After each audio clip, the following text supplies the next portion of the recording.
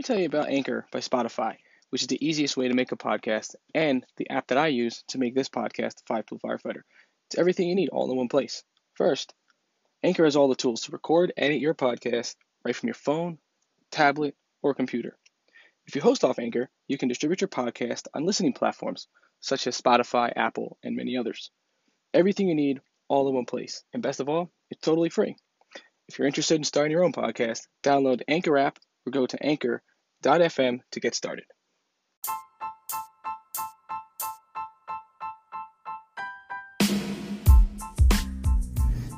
Welcome to the Five Tool Firefighter Podcast. My name is Nick Higgins, firefighter and author of the Five Tool Firefighter book. Each week, we bring you an inspiring message or person to help you become the best version of yourself you could be. This journey is for the long haul, not the short. Now let's start our journey to becoming the best version of ourselves we could be. Welcome back to the Five Tool Firefighter Podcast. Today's episode, we're going to talk about building firefighter development through fire and sprinkler systems and fire building systems. Our guest today, EJ Henninger, who is the founder of buildingfirefighters.com, who's going to talk about these topics and why it's so important for firefighters to have a good understanding of fire sprinkler systems and building development to complete what our common goal on the fire ground, to build our tactics and complete the mission at hand. So, EJ, welcome to the show. Thanks, Nick. I really appreciate you having me on today. It's great to be a part of what you're trying to put out there and just spread knowledge and awareness and, pushing everybody to be, better each day. I love what you're doing. Hey, thank you. I really appreciate that. And I couldn't have done a lot of this stuff without our mutual friend, Steve Green. He's been an instrument in helping me out. Me and him started around the same time with both of our stuff. Like the Fire Tribune started around the same time he started a 5-alarm task force. So we became friends right away and just started working with each other, helping each other. And he's spoken very highly of you throughout the years. And when we had a chance to bring you on with the webinar on the 5-alarm task force, it was definitely something that is needed for today's fire service and for all ranks of firefighters to have this understanding and this knowledge, because we see how crucial it is to the success of the job.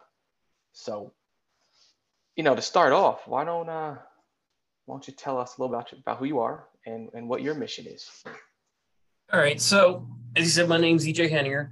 I've been working in the engineering business for a little over 25 years. Focus has been engineering and design of plumbing and fire protection systems. A lot of large-scale commercial type projects. I've gone through various types of construction, such as high-rise, commercial, educational, pharmaceutical, biotech. So gotten a pretty good look at a lot of varied systems in different buildings, which has been a lot of fun and real interesting. And then about, say, like 11 years ago, I found my way into the volunteer fire service.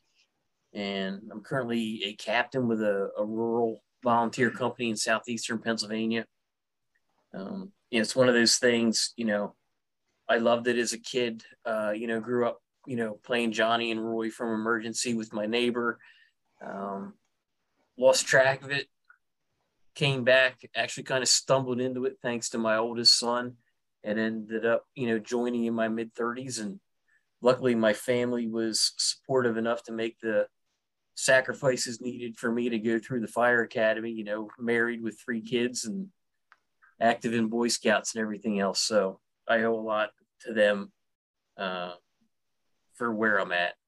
And then also to echo your comments about Steve Green, I owe him a lot too. Me and him also clicked very quickly after our paths cross, and he's been very supportive and very influential to me too. And, I appreciate the fact that you recognize the importance of what I've been trying to put out there. And, I call it my mission. I don't really look at this as like a business. I'm not trying to get anything out of it, just spread knowledge. It's funny. because being in the engineering world for so long, I didn't really see the value in it. It's just, it's there every day. So I get it. And I started noticing on some pre-plan walkthroughs, with my company or some mutual aid companies, people not recognizing or understanding things that are found in buildings. And I was talking to, it's actually John Haywick. The first time I talked to him, solid guy, runs beyond the basics, fire training. And he was like, dude, he's like, that's like that. You gotta push this. And I'm like, what are you talking about? And he's like, you've got a unique perspective that you need to share.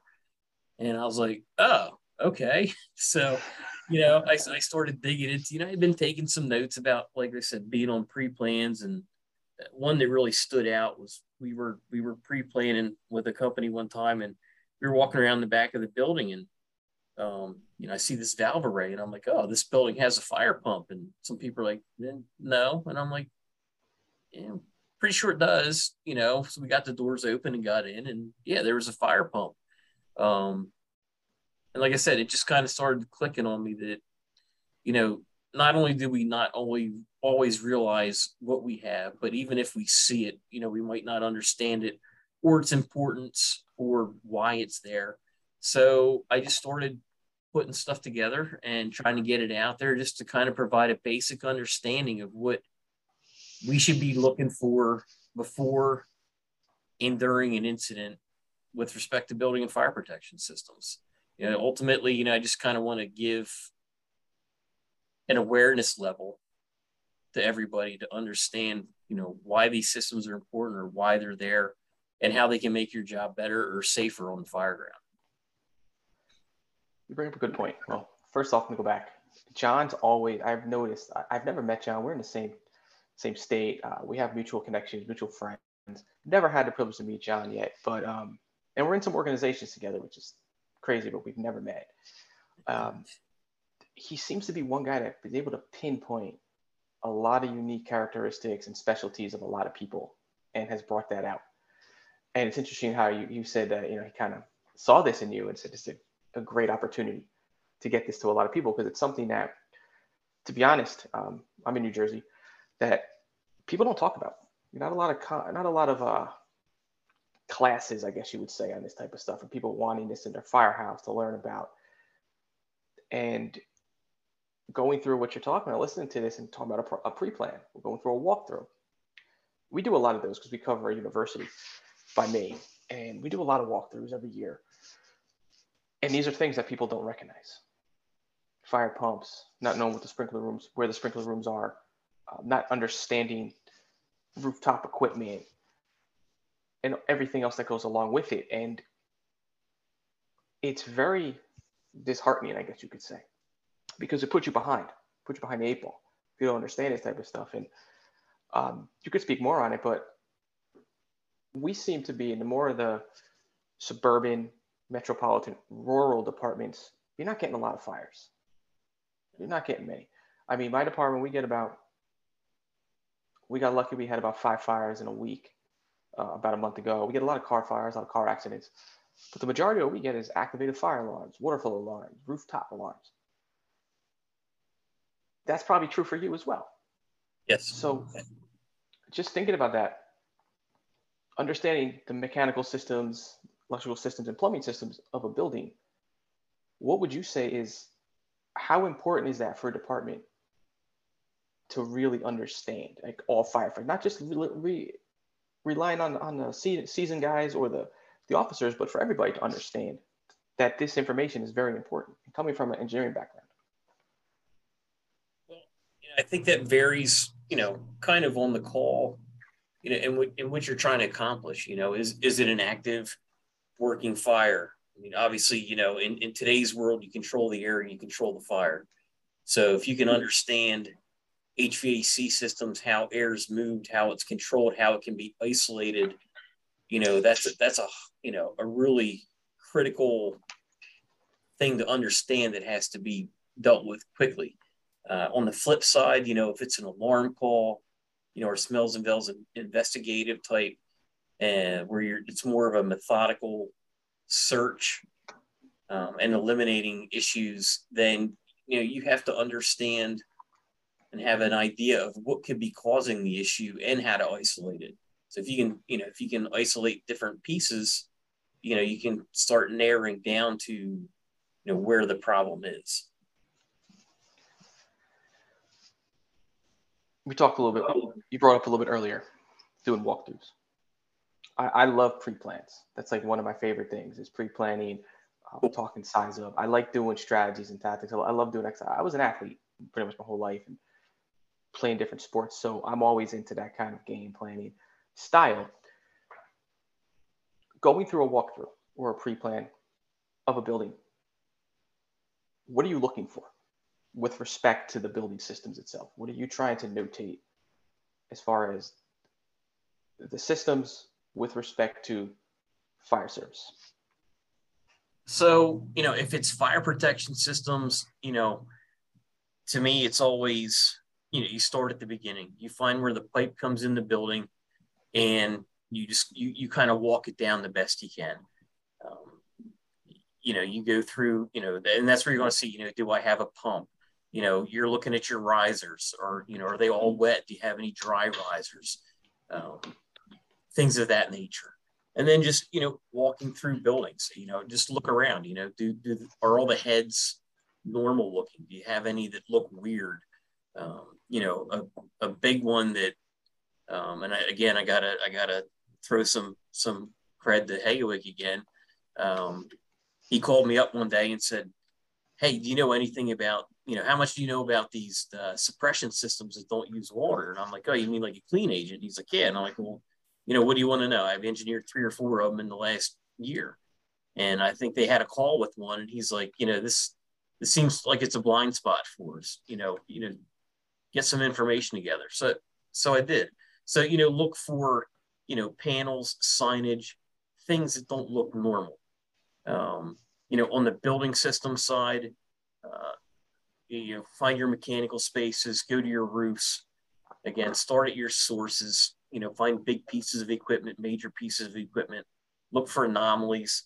But one of the real keys, in my opinion, in making pre-plans better is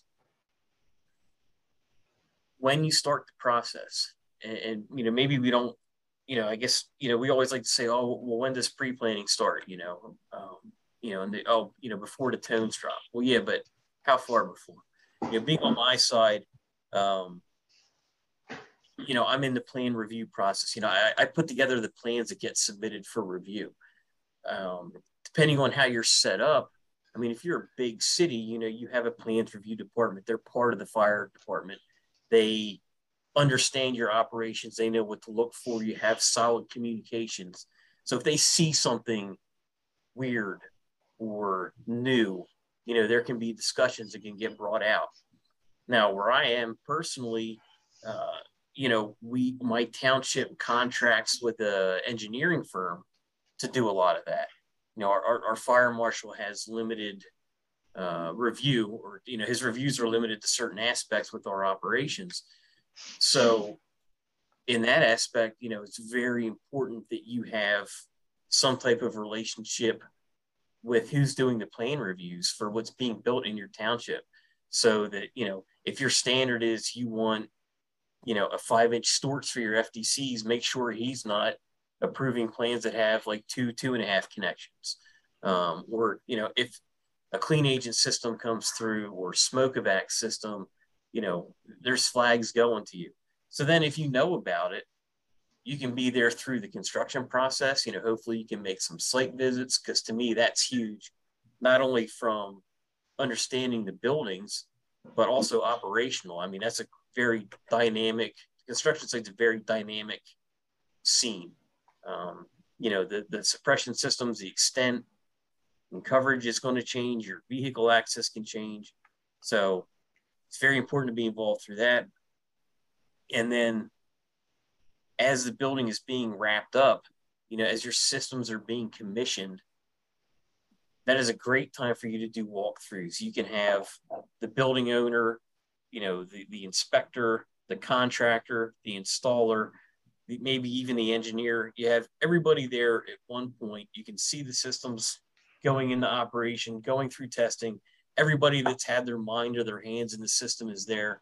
So if you see something you don't recognize or don't understand, you can get credible info so that you know what to do when you show up. And a lot of times, unfortunately, a new building's built, we get in there, a week or two after they get their COO and they've moved in, and, you kind of lose all that contact, and you risk not being able to get credible information.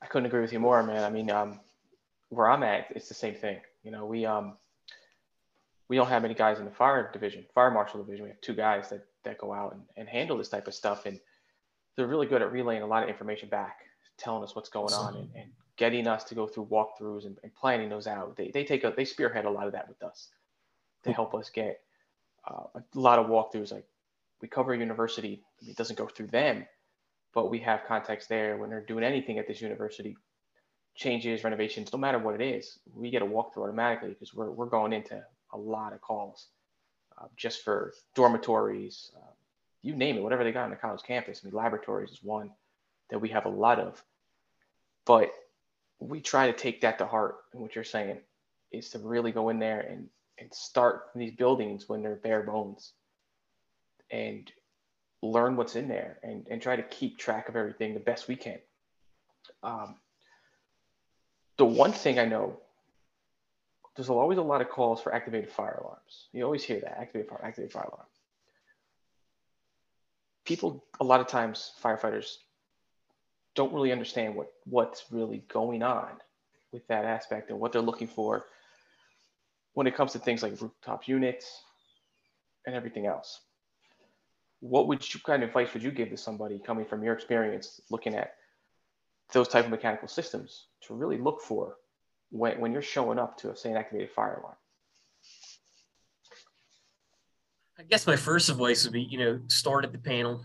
Again, always start at the head end of a system and work your way back. The panel is going to be one of your best sources of information. It's going to tell you, hopefully, it's a nice, high quality, addressable panel. It's going to pinpoint your alarm point location. It's going to tell you, if it was smoke, if it was heat, where it is, to try and help pinpoint it for you. If not, hopefully you have some documentation. I'm a big proponent of, opening up panels and looking inside. Hopefully there's some type of drawing with a layout or system architecture. Because if you only have an alarm indication like for a zone and not a point, then you still have to know where that zone is and start there. And just understanding, like rooftops, for example, you could have a detector, in more, I'll call them budget friendly, like we call them packaged rooftop units, which is what you're going to see like from developers, that'll build like a big shell space that gets fit out with retail. They're not going, high-end custom units on the roof. They're going to slap a bunch of these little package units, and they can be purchased with the detectors in the units. Or maybe the detector is, in the ductwork off the discharge or the return. So again, it goes back to doing your pre-planning and understanding where detectors are, and like if they're heat or they're smoke. But finding them, one of the things, always look for the red wire, or look for the conduit that's labeled, if you're trying to, trace alarm points back. But yeah, just, understanding how the air moves, or what device initiated and where it is. Those are really key. Talk about the air moving, and talking about flow path when it comes to air movement and everything else. How does the flow path come in line, I guess what you say, with these mechanical systems should there be a fire? How does that all work together? Well, if the system is engineered correctly, the air handling unit should shut down if there's an alarm situation. And that's done to prevent, you moving smoke throughout, that we'll call it, the air handling unit zone if it serves multiple spaces. Because you're going to have supply air. It's going to take some air back and return it and recondition it. So if you have a fire in a space, in theory, it would be sucking smoke back in the unit, and now it's going to throw it in all the rooms. So if engineered correctly, that unit should shut down on alarm activation, and your isolation is good. You should have an alarm point, where you're at, what you're dealing with. Now, if that unit is dedicated to a single room, such as like a mechanical space, or just dedicated for whatever reason to a single space, the unit might not shut off. So it's just going to be constantly recirculating, which isn't horrible. You're not throwing smoke around, but again, it's air movement. And like we said earlier, today's modern fire environment, you control the air, control the fire. So best thing to do is understand how to isolate that unit, shut it down. There's going to be a disconnect switch to kill it. Understand where they are, make sure things are getting labeled correctly so you can find stuff interesting or find stuff easily, and understand, good examples on disconnect switches. By code, I think any motor has to have a disconnect switch and located within, I think it's eyesight. I'm trying to remember the verbiage off the top of my head. But if you look into the definition of that, it's out to like 50 feet. So, you can see it, but it might not be within arm's reach. So again, it's understanding your systems, what you have, where to go, what to do. So talking building systems, going to wrap this piece up on building systems, and I want to get into talking about sprinkler systems and everything else. But in your opinion, doing this for a living, being a firefighter, in your mind, why is this important to understand as a successful firefighter? If someone came to you and said, "Hey, I've been on a job for five years. Why do I need to know this stuff? I have guys that can handle this for me. I'm just there to do a walkthrough and just go with the flow. Why do I need to know this stuff?" I mean, ultimately, I guess, I don't want to say it. I think it's, from the high morality response, to make the fire ground safer, help make sure we all go home. If this is what sells it, okay, just to make your life easier, so you can, who wants to walk away from a smells and bells call and not be 100% sure what the problem was and you isolated it? And who wants to spend 2 hours doing that? You want to get in there, you want to get the job done, you want to feel confident about it, you want your owner to feel confident that you got it and knew what you were doing. So it's like I said, depends how you look at how you want to sell it, but ultimately it's safety, stability on the fire ground. And I think that's 100% in my mind the same way. I just feel that the more you know, the better you are to protect the community and serve the people you're with. And even if it's not what they call a sexy topic of putting out fires and going into smoke-filled environments, having this understanding, this knowledge of what to look for on these everyday calls could actually prevent a fire from happening down the road and protect people at a better rate. And then we get into another topic that you're on your mission out there, you're spreading this stuff, is talking about fire protection systems. And I'm going to start it right off, man. Again, it's another topic people don't really want to learn. People are just like, hey, I'll learn it for what it is. But to have a solid understanding, there are times, and not saying everybody's like this, I'm not trying to say that, but it's not an attractive topic to people to learn about some pipes, to learn about really pipes in a building. But why is this, in your mind, critical and crucial for firefighters to know? And there's 1,000 things we could talk about as far as engine operations and everything else, but from EJ, why is it that important? Why is that on your mission to spread? What's the saying, right? Work smarter, not harder. Absolutely. Right? So, again, it's understanding these systems, not only to be safe, but to make your job easier. They're, everybody goes through that section when they're going through, firefighter one at the academy, and they touch on, oh, this is how a dry system works. This is how a wet system works. And you're right, it is dry. And it is a hard sell. I think one of the things that kind of gets me fired up about this is, like I said, I've done, high rise engineering, crazy, clean room type engineering. And I'm a firefighter in rural southeastern Pennsylvania. The biggest thing we have is barns. It's funny because people in the industry are big. Oh, well, I don't understand. Like, what do you guys do as a fire company? I'm like, I have no freaking clue. Like, we only have hydrants in 15% of my township. So constantly trying to reconcile these two worlds, is what kind of gets me fired up and going. But it's just, again, it's understanding what's there to make your life safer and easier. And there's so many things out there, but you got to be looking for it and you got to find it. Ask questions if you don't know what you're seeing or what's going on, and making sure the right systems are getting installed to protect buildings. Like you said, it's, people don't see it, and it's true. And even think about it. What's a lot of the engine company operations? You shut the sprinklers down and you take care of it yourself. So it's as important as it is. Everybody's just kind of like, well, we got it. Right.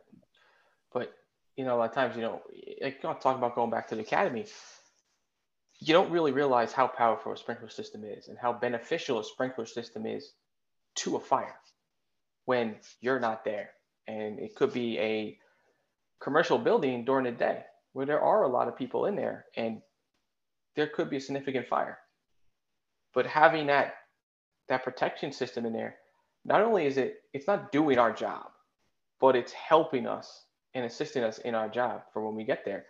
When you talk about heat release rates and everything else, they could be a lot higher in situations where it's compartmentalized in, say, a type 1, type 2 structure because of no sprinklers or lack thereof or not working sprinklers. So to have this, I guess, tool in your toolbox that's already in the field for you, you should know more about it than anybody else because it's part of your, I guess, your arsenal. In a sense, it is. And you know what? These systems are starting to get, well, on my side, as far as the technology goes, they've been growing a lot. But I don't know that you really see them in normal areas. I've seen it, like I said, especially pharmaceutical biotech field. Not only do you have, you're trying to protect product, which is being taken, people are, putting in their bodies. So that has to be very protected. There's a lot of stuff going on. There's chemicals. There's a lot of technology spaces. We're past just having big data centers. You're talking about having smaller local, like we'll call them like server closets, server rooms. And the fire suppression technology has really grown. And as you start seeing more and more, like lithium ion batteries, energy storage systems, stuff like that, you're going to start seeing a lot of more, I'll say, day-to-day places trending away from your normal wet type suppression fire protection system to things like clean agent, and very, very advanced suppression systems that, you really need to have an idea of what's going on because, for example, a clean agent, it's not just going to be clean agent. You're going to have some type of backup. Most jurisdictions want to know that if that clean agent cylinder dumps and it doesn't handle the fire, that you still have a backup to protect it. But, you got to think about what's in that room. If you show up to a room that a clean agent system went off and you got to go in, maybe didn't quite get everything and you got to go in and finish it up. If it's a rare document storage room, are you going in with a pressurized water can? Like you have to understand not only why it's not only what's there, but why it's there. So that brings a bunch of questions to my mind. The first one is for people who don't know what a clean agent system is. Oh. Let's talk about that for a second. But then the other thing I'll ask while we're in it, so we just get right into it, is you're talking about these biotech labs, talking about data centers, chemicals, everything else that are in these buildings now. People are working with all kinds of lithium batteries, everything else. Are the systems designed differently based on what's being stored in these facilities? So, all right, first we'll go through clean agent. I guess the simplest way to explain a clean agent system is it's like a giant fire extinguisher with a automated discharge system. So they're waterless systems. There's different types of gases. I won't go down the rabbit hole, but they all work on different levels, either by displacing the oxygen or interrupting the chemical reaction or taking away the heat. You're breaking the fire triangle on one or more levels. And so these systems are put in places that have equipment or, say documents, something in there that you don't want to get wet, you want to protect. Since they're they're waterless, they can suppress a fire without damaging expensive electrical equipment or sensitive documents. And they're set up so that, you have detection in the space. You have a cylinder outside, and it's a high pressure cylinder. Detector goes off, it starts an initiation sequence to tell everybody to get out of the room. Everybody evacuates. Valve on the cylinder opens up. It floods the room with the agent, suppresses the fire. So that's clean agents in a nutshell. Like I said, it's like if you took a giant extinguisher, piped it into a room, and had intelligent detection devices telling it when to go off. So that's clean agents in a nutshell. Sorry, what was the second part? Depending on what's in the room, laboratory, data yeah. center, different design. Yeah. And you know what? This has been on my mind a while because this goes beyond labs, but we've seen, I don't know how many. There's 3 large storage, like warehouse type facility fires we've seen in the last year. And I can guarantee you, every time one of these happens, one of the first comments you read is, "Wow, sprinklers couldn't handle it. Sprinklers couldn't handle it." That's debatable. But the reason I bring that up is, from a warehouse down to a laboratory, there's so much that goes into trying to figure out what's in a space and how it's used. And getting that information it can be, virtually impossible. A lot of times, we had developed questionnaires for our clients. Are you going to have flammables? Is it liquid? Are you transferring? Is it used in an open environment? Like, are you pouring it into beakers, or is it transferred by hoses and everything's contained? Or like with the warehouses, what are you storing? Is it going to be plastics? Is it in cardboard? Is it on plastic pallet? And a lot of times, the answer is, oh, I don't know. Or it could be anything. Or, everything. The office environment for a long time has been engineered now for flexibility. And we're seeing that for labs as well. You don't see dedicated R&D labs or, a lab dedicated to a certain process. The owners want everything for flexibility to chase different business models. So it is very hard. And it's not just flammables, but you got to look at biologics. You might be looking at fire water containment. If they have biological things in the space that, you don't want fire water carrying out into the corridor or, into other spaces.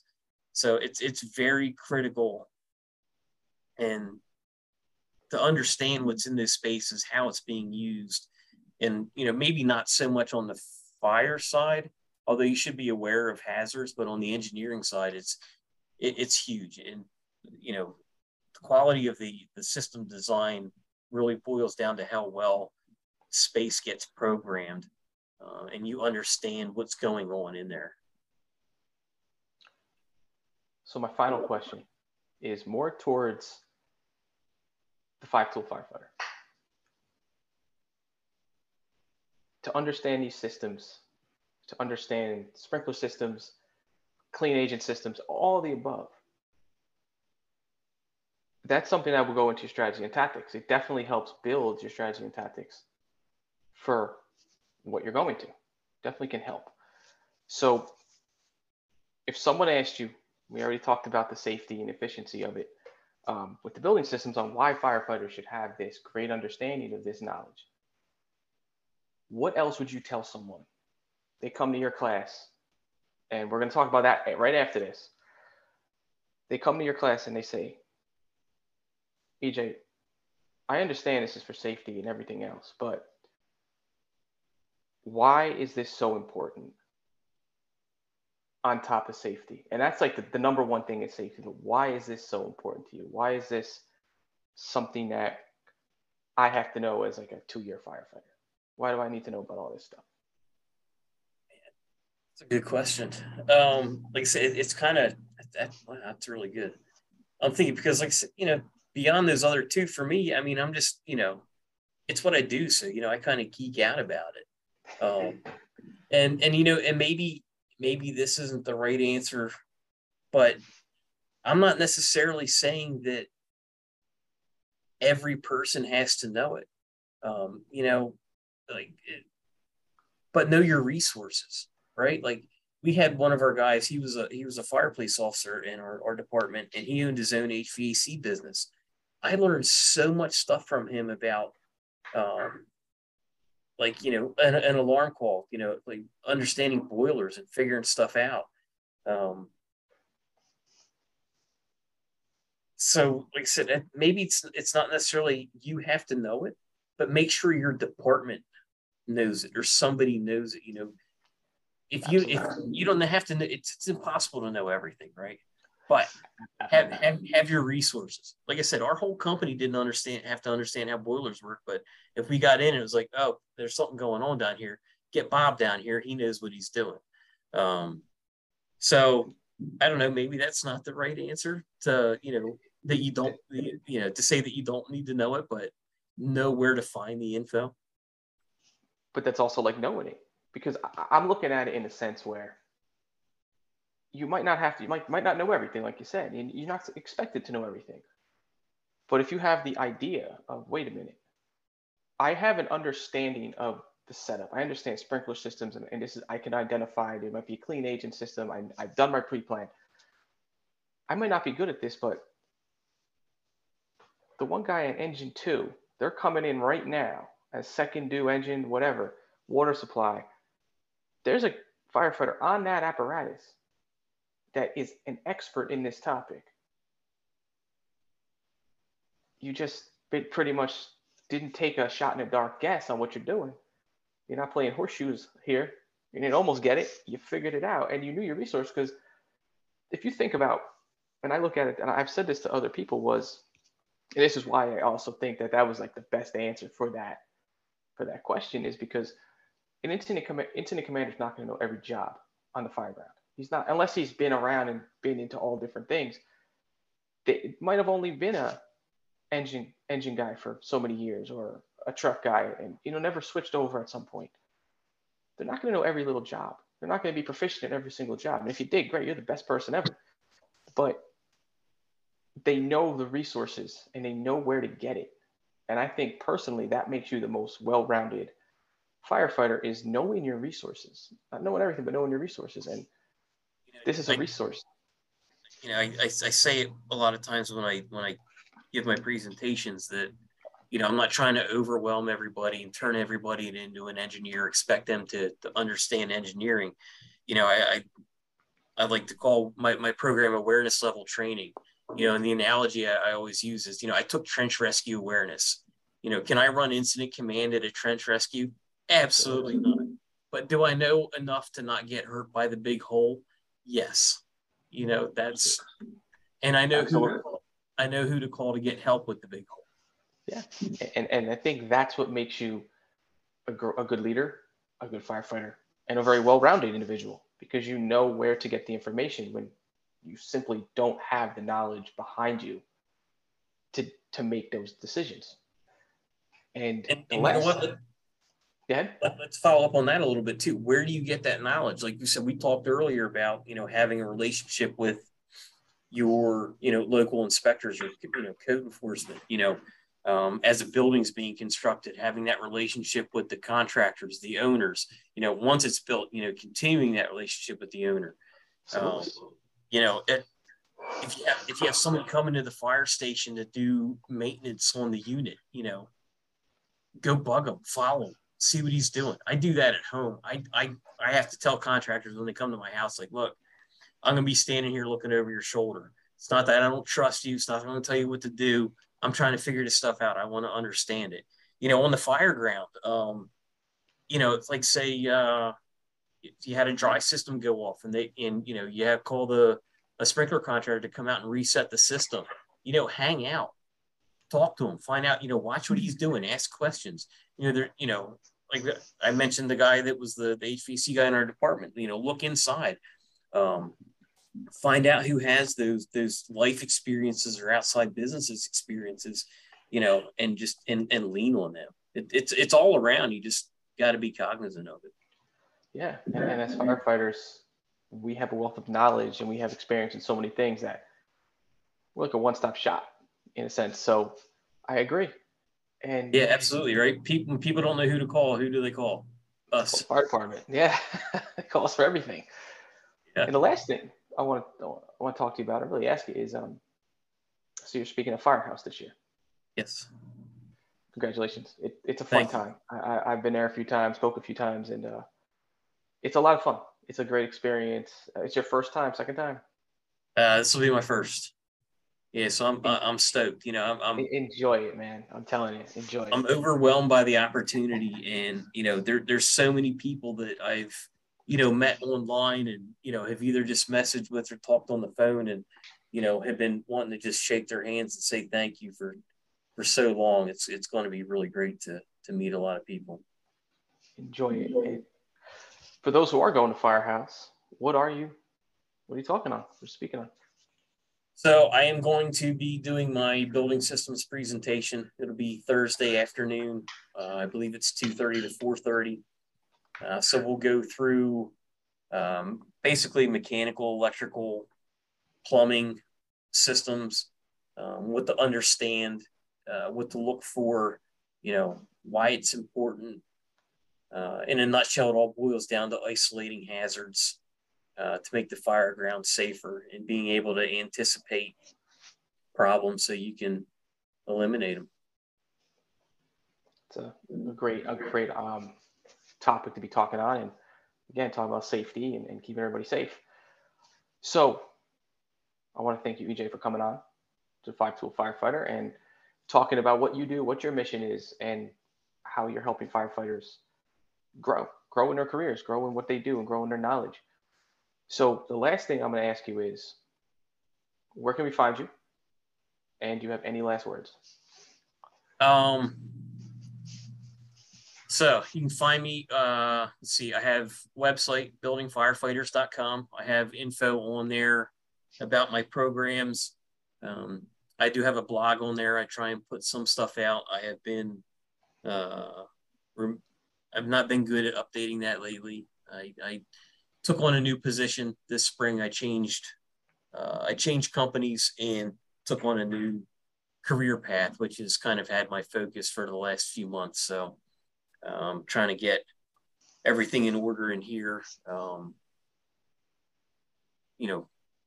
mesh myself into a great squad that I got here and just try and get that working.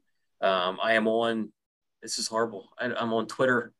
I honestly, I'm not even sure what my Twitter handle is off the top of my head. Look at it right now. And on Facebook. The links are all on the website.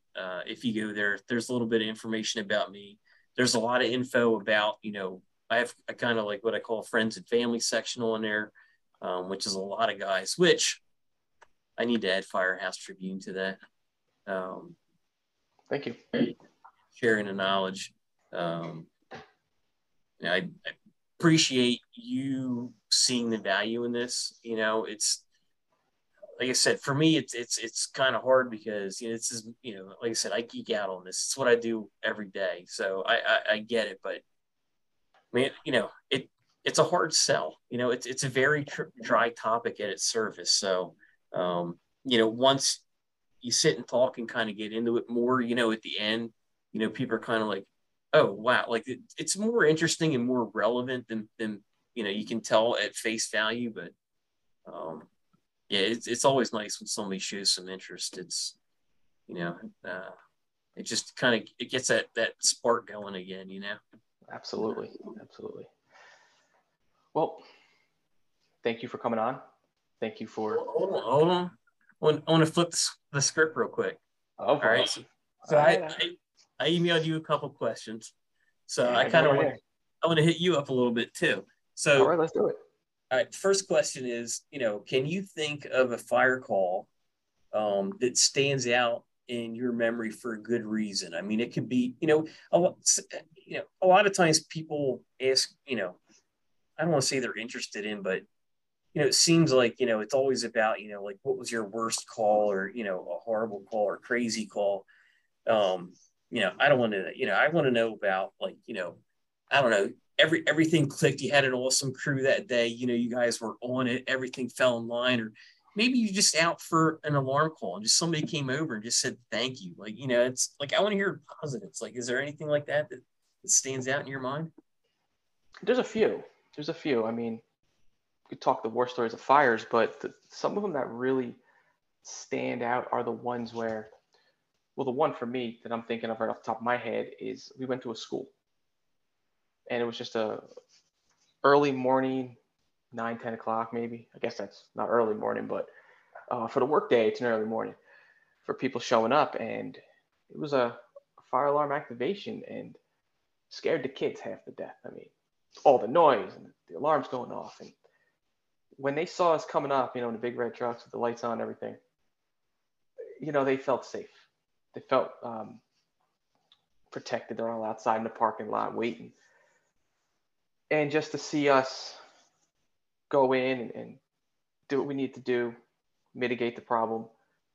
When they come back out, you know, they're saying thank you to us, and they actually sent us stuff. We actually, a couple days later, we got stuff in our firehouse dropped off to thank you for protecting us and everything else. So it was nice to see little kids really feel as if they understand. These were very little kids. These were preschool, kindergarten type kids. To see that and to see how scared they were when we got there, to how relieved and joyed they were when we walked out and said, "You guys can go back to your classes and you can do whatever you need," um, made us feel good. Okay, you know, we are making an impact in people's lives, and we're doing things that might not be a fire or pulling people out of buildings or cars or whatever else, but we are protecting people every day just by showing up and having a positive outlook on what we do, and being professional with them and actually being human with them, going up to the kids at the end and talking to them, and you know, putting a smile on their face. So it was one of those things where it makes you feel good. When we get back, we're like, that was nice. It wasn't just, all right, thank you, get out of here. It was, you know, we appreciate this.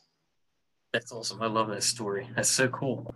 All right, so the other one, um, you know, it, your first week in the fire service, you know, you're riding that back seat, you know, knowing what you know and who you know now.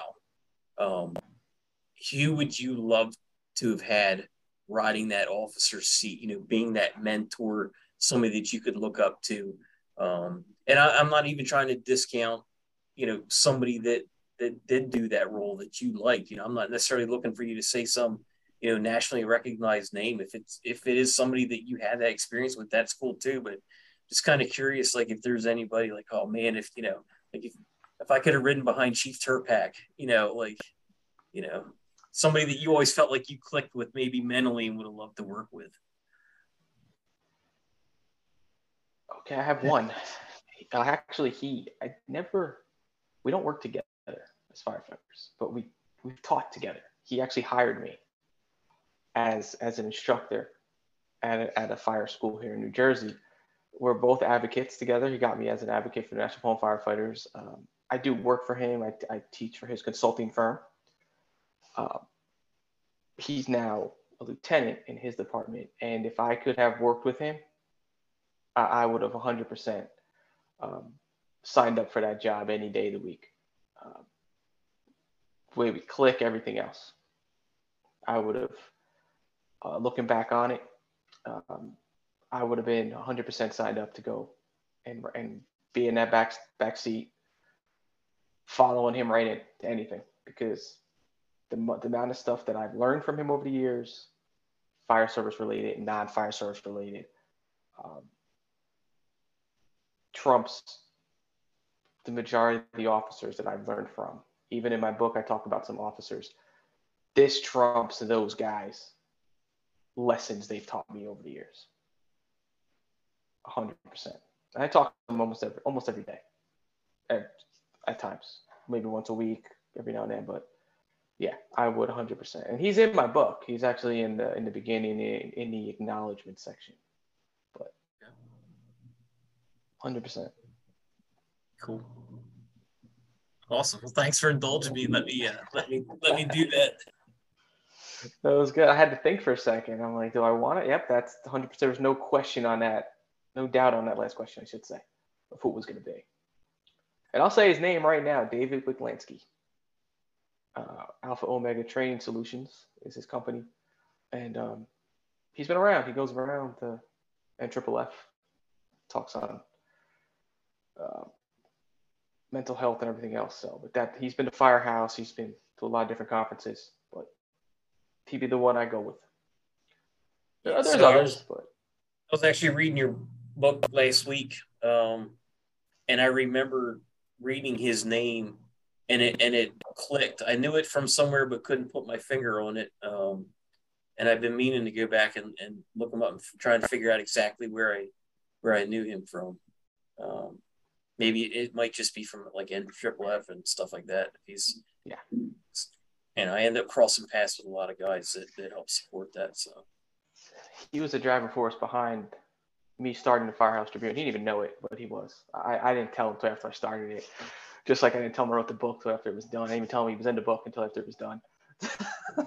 There you go. Awesome. I got something to mail and his name's in it. He's like, oh, thanks. Wow.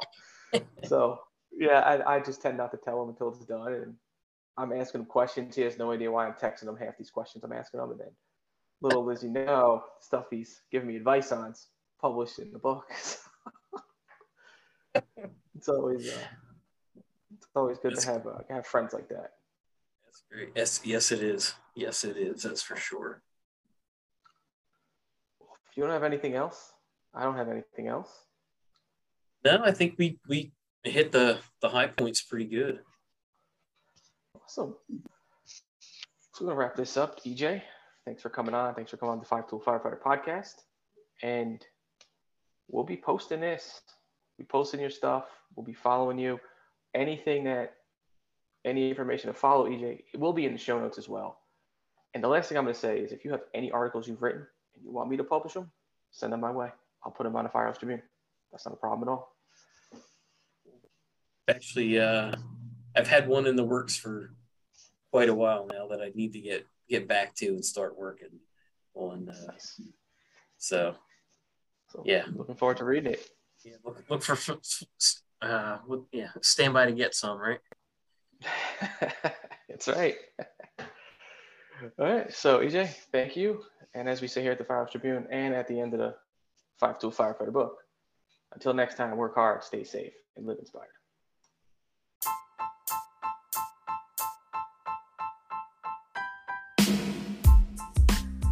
Thank you for tuning in to today's episode of the 5 Tool Firefighter podcast. If you like what you heard and you want to hear more, please subscribe to our podcast on Apple, Spotify, or wherever you listen to podcasts. Also, please leave us a rating. And don't forget to pick up the book, The 5 Tool Firefighter, available on Amazon at thefirehousetribune.com. Until next time, work hard, stay safe, and live inspired.